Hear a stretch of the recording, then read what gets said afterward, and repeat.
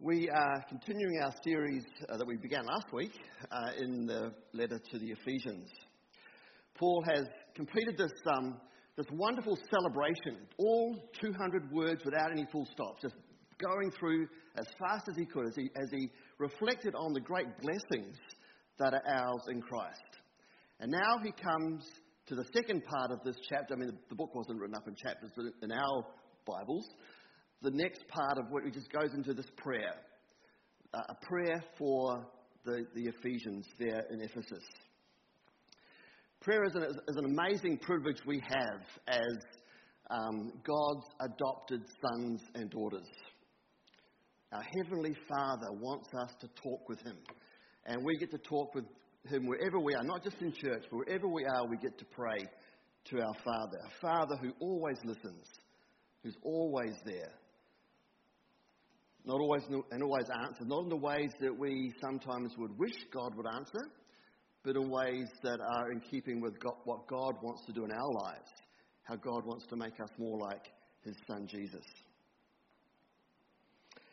While he was a prisoner for his faith in the 1600s, John Bunyan, the author of Pilgrim's Progress, wrote a little book. And in this, he brilliantly describes what healthy prayer looks like. And he says this: a sincere, sensible, affectionate pouring out of the heart or the soul to God through Christ, in the strength and assistance of the Spirit, for such things as God has promised, or according to His word, for the good of the church, with submission in faith to the will of God. That's a lot of words. But he's saying this is what prayer looks like. As we look at the prayers of Paul, that's how Paul prays as well. Here, we find it here in Ephesians, and we find it in other letters that Paul writes to other churches. What it looks like to pray. How can we pray the way God would have us pray? What prompts Paul, after what he's just written about, to start a prayer for the Ephesians? What is it that has prompted him to start this prayer we have before us today? It's something he's heard about them. We see this in verse 15. It says, I heard about your faith in the Lord Jesus and your love for all God's people. And it says, for this reason, what I've heard about you, I want to remind you that I'm praying for you constantly.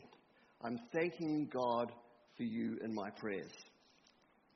And Paul gives us a wonderful example in the verses that we're going to look at this morning, for our own lives, for our own prayers in our own lives. He prays unceasingly, not just when he feels like it, not sporadically. He just prays unceasingly. He prays generously, not just for himself. I'm sure Paul prayed. He asked for prayer for himself in some of his letters, but he prays for others, and he prays gratefully, thanking God for God's work in their lives. How encouraging it must have been for the Ephesians to get this letter from Paul, a man that they looked up to, a man who started the church that they were now gathering as, a man who spent his life traveling the world, telling people about Jesus, a man who's now in prison for doing exactly that. And Paul, this busy man, finds time to write to this church and say, I'm praying for you without ceasing. Challenge for us today. Do we pray for other people like Paul prayed for them? So let's have a look at this prayer in more detail. To begin with, Paul says he prays that the Ephesians will develop a deeper knowledge of Christ. In verse 17, I keep asking that the God of our Lord Jesus Christ, the glorious Father, may give you the spirit of wisdom and revelation so that you may know Him better. I know a lot about Peter Jackson, the filmmaker. He is coming. A picture of Peter Jackson should be appearing on the screen any moment now. I know where Peter Jackson grew up in Wellington. I know that he was an only child. And as a child, as a little boy, a little bit older boy, maybe in his teens or late primary age, his friend was given a camera, and he started making short films with his friends. As a teenager, his greatest desire was to one day do a film on King Kong. That was his desire, well before the idea of tackling Lord of the Rings came into his mind. I know the difficulty Peter Jackson had in trying to find a studio who would underwrite the making of Lord of the Rings. I know Peter Jackson doesn't like wearing shoes. He is the ultimate hobbit. But I don't know Peter Jackson. The facts I know about him help me know about him, but I still don't really know him. He certainly doesn't know me. Knowing Jesus is a lot more than just knowing about him. The Christians in Ephesus and in the other churches in Asia Minor where this letter was being circulated among knew Christ. But Paul is praying that they might know him better. The Greek word that Paul uses here for knowing is this idea of a real, a deep, a full knowledge of someone. And Paul wants the Ephesians to know Jesus like this. He says in verse 15, knows are full of faith and full of love in verse 15. But he wants that knowledge to go deeper and to be more intimate, to be real in their understanding and their knowledge of who Jesus is, to know him intimately. Now, the Ephesians had lots of pressing personal needs in their lives, lots of practical needs that were impounding on them. They were in a minority in a thoroughly godless city. And here they were being called to follow Jesus, to live holy lives in a city that was anything but holy.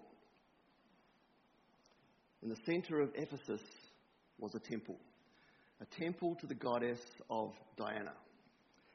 And the whole of the city life was dedicated to worship of this goddess, Diana. And the way that worship was worked out was through orgies with the temple prostitutes.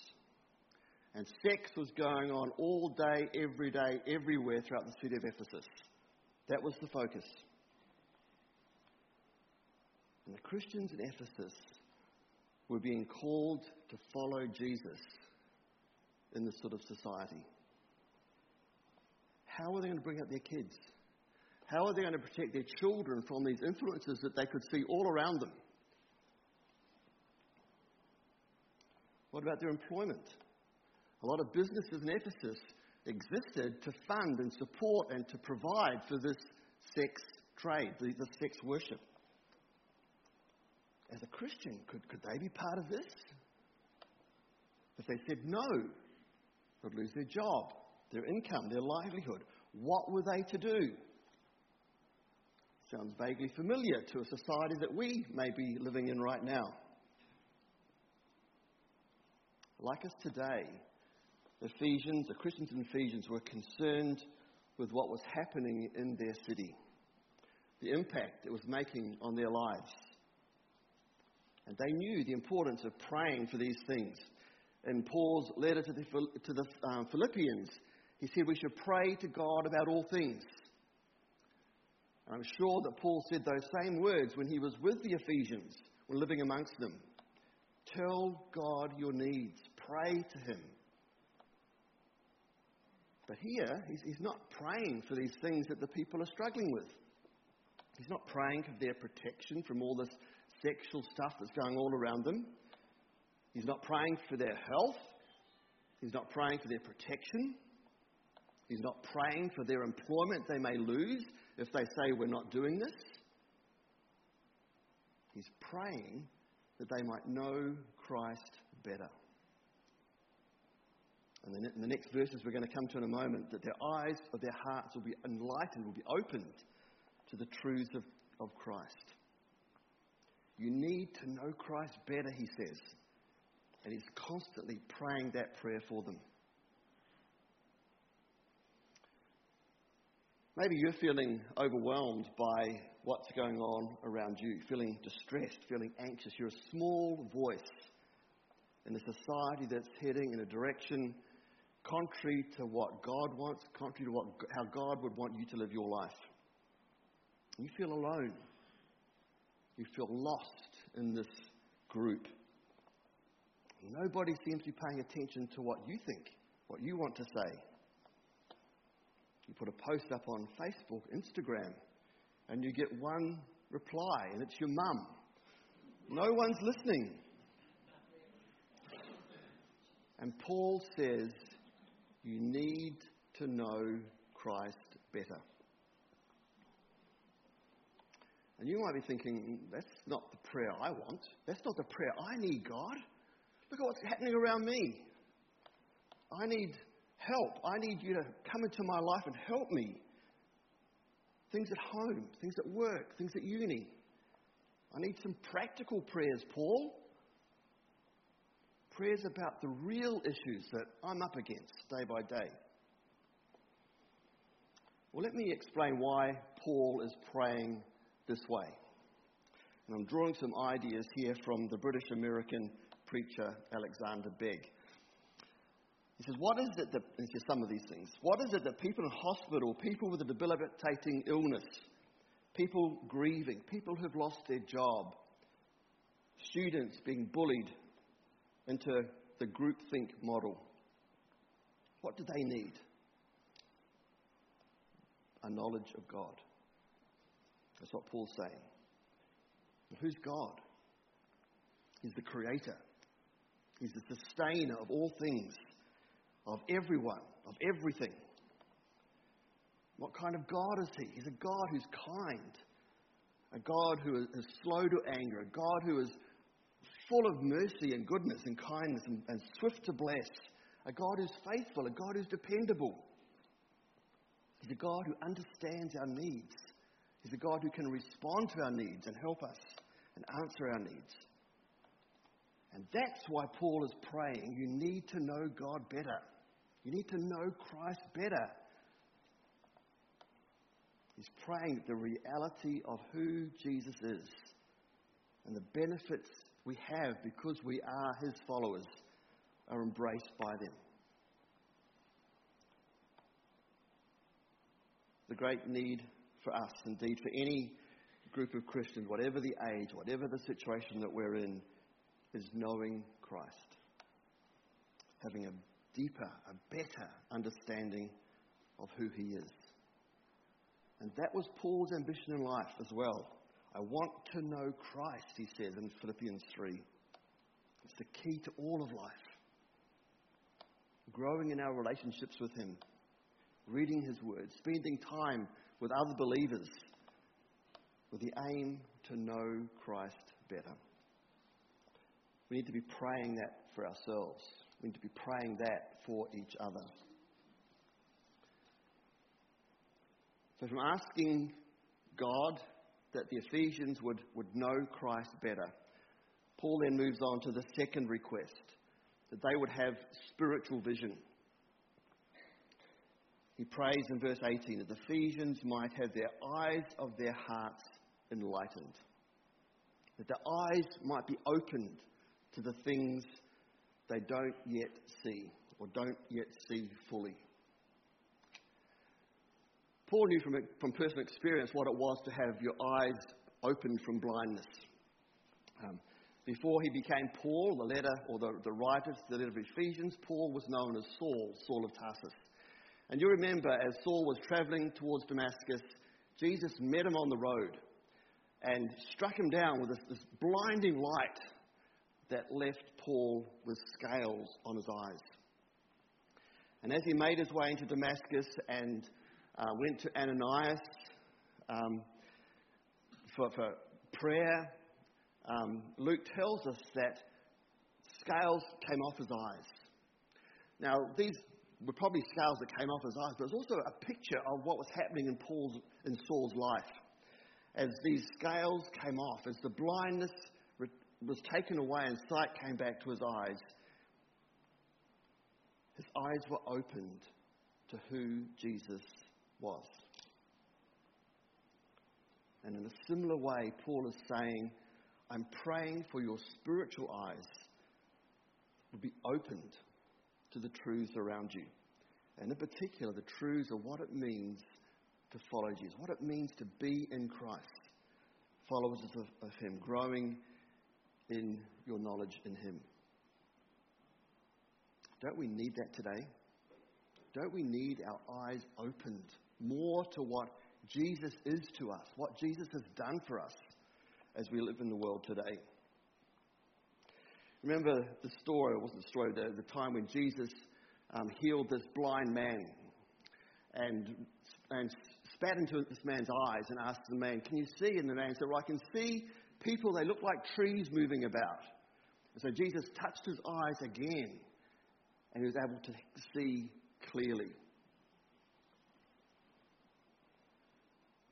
Paul is praying here that those who have faith in Jesus will have eyes of their hearts enlightened, so they might see clearly who Jesus is and what is ours as believers in Him. And he's saying three things, in fact, in verses 18 to 19 that Paul is wanting us to understand better. The hope in which He has called you, verse 18, the riches of His glorious inheritance in His holy people, and His incomparably great power for us who believe. So let's look first at hope. Paul wants us to have a better vision, a clearer understanding of the hope to which He has called us. We often talk about hope in a sense that there's some uncertainty about the outcome. That the chances of something happening or something not happening are pretty slim, or maybe slim. I hope my bags don't get lost in the flight. Glenda was praying that prayer yesterday and it happened. Her bags were not lost. I hope that if I go to the dentist tomorrow, she's not going to find a cavity. I hope Essendon will do better next season. We keep on hoping. This isn't the hope that Paul is talking about here. The hope he's referring to is that you may know the hope to which He has already called you. It's the assurance and the reality that the Ephesians have, but have not yet experienced. Not yet fully experienced. The assurance of a reality they have not yet fully grasped. It's something that's been promised. It's something they can be assured of is theirs. It's just they haven't yet received it in its completeness and fullness. Remember the blessings that Paul sings about in the first part of this chapter? Looked at last week. There were three of them. Remember what they were? Chosen. That was one. Chosen, adopted by God to be in His family. Second one. Redeemed. Redeemed by His Son. What we've celebrated this morning with communion. He's saved us. And the third one, sealed. Sealed in the Holy Spirit. Guaranteed for eternity. This is the hope that we have in Christ. Paul says in 1 John 3, dear friends, now we are children of God, and what we will be has not yet been made known. But we know that when Christ appears, we shall be like Him, for we shall see Him as He is. That's the hope we have.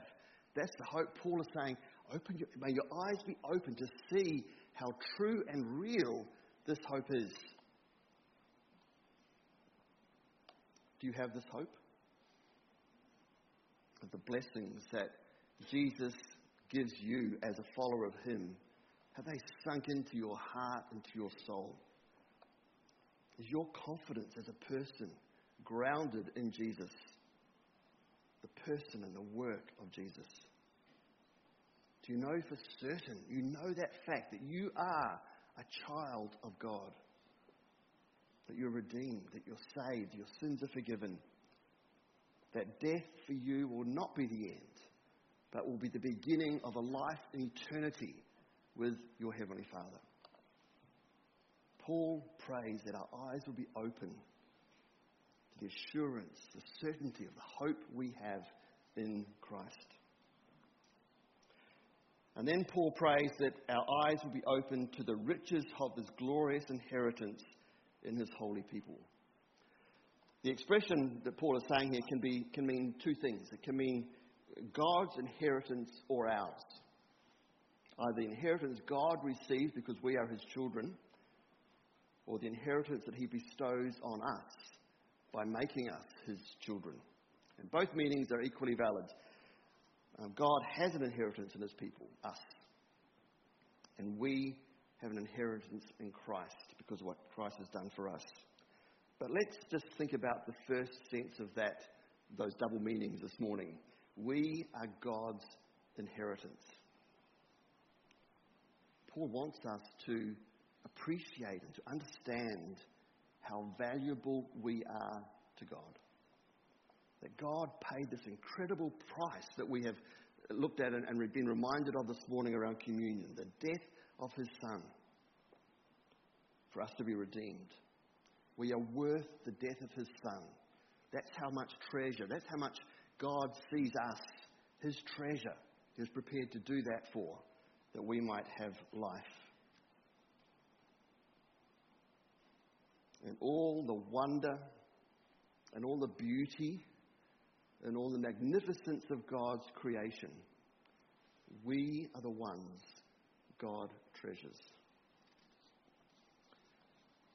In the last book of the Old Testament, the prophet Malachi says these words, "Then those who feared the Lord talked with each other, and the Lord listened and heard. A scroll of remembrance was written in his presence concerning those who feared the Lord and honoured his name. On the day when I act, says the Lord Almighty, they will be my treasured possession. I will spare them, just as a father has compassion and spares his son who serves him." And there we have it. We are God's treasured possession. God sees in us, his people, his sons and his daughters, a glorious inheritance that is his. Preacher and author Ken Hughes says we ought to be delirious with this truth. Delirious with knowing that we are God's treasure. Does that knowledge that you are God's most treasured possession fill you with wild excitement? Does it knock you off your feet when you think, wow, I am God's treasured possession? Paul prays that we would have eyes to see ourselves just as that we would understand this truth. And then we come to this third thing Paul prays for in terms of our spiritual vision, our eyes being opened. He prays that our eyes will be opened in verse 19 to his incomparably great power for us who believe. The same mighty power God demonstrated in verse 20 when he raised Christ from the dead and seated him at his right hand in the heavenly realms.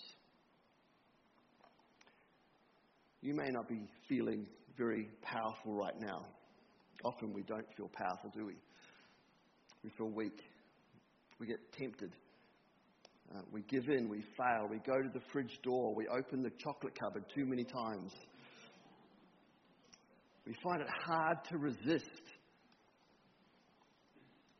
We know what it feels like to be overwhelmed with what's going on in our lives. We wake up in the night with irrational anxieties, fears about the future, regrets that we have done about our past, worries about our health, concerns about our loved ones. And none of us are immune to that. Paul says, I'm praying that you might know the incomparably great power, or as the ESV puts it, the immense greatness of his power for us who believe. The same power that God raised Jesus from the dead. Peter and his disciples experienced that power in their lives. After Jesus' death, they were feeling defeated. They'd pretty well given up. Jesus was dead. He was buried in a grave. Nothing was left for them to do but to go back to fishing. And we get to the end of the Gospels, we see that's exactly what they did. They went back out fishing in the boats. But then after Jesus sends his Holy Spirit, we see them out on the streets. We see them proclaiming Jesus, performing miracles, risking their lives. Actually, many of them were actually put to death for doing exactly this. Lives totally transformed. Where do they get their power from? This power that transformed their lives so dramatically? From God. From God's incomparably great power for those who believe. And Paul in these verses is wanting us to understand, to experience that same power in our lives today. This amazing power that changes us from being on the outside to being sons and daughters of the living God. This power that gives us victory over sin, victory over temptation. This power that gives us courage and boldness to stand up and to declare Jesus, to witness for Jesus, to declare his truth. The power that helps us to stay strong and not be swayed by the pressures to conform at uni or at work. And one day, the same power will transform our earthly bodies into resurrected ones, fit for eternity. Do you understand that power? Do you understand that power that's available to us, for those of us who believe? This prayer of Paul for the Ephesians provides a wonderful model of how we can pray. Not just for ourselves, but for each other. We can pray for each other in terms of our health or people's health and needs, God's comfort, God's strength, God's provision, God's guidance. There's absolutely nothing wrong with that. But what might happen if we started praying this prayer of Paul for others, for those around us? What might God do in this place, in our families, in our communities, if we were praying for each other, that we might know Christ better, that our eyes would be opened to all that we have in him, the hope that is ours, the fact that we are God's treasures, the power that God gives us. This week in the newsletter, we had a mention about a resource called Together We Pray. This is a updated, reformatted prayer list that's been going out for quite a while here to those who requested it. We reformatted it and made it into a weekly, or was a weekly one before, but certainly a daily prayer idea point that you could pray for. Praying for our church family, praying for church leaders, for our ministries, our missionaries, our community, our world. Each day, one prayer request or one prayer item. At the end of every day, there is a little line that says, pray for each other, pray today for, and there is an individual's name, a couple's name, or family's names. How might you pray for the person listed tomorrow, on Tuesday, on Wednesday? You might know some specific need that that person or that family may be facing, and certainly pray for them in that way. But I encourage you to pray along the lines Paul prays here in Ephesians. Let us pray for ourselves. Let us pray for each other, that we might see Christ more and more, that we might have our eyes opened to see and understand the blessings we have as followers of Jesus Christ. Join with me as I pray.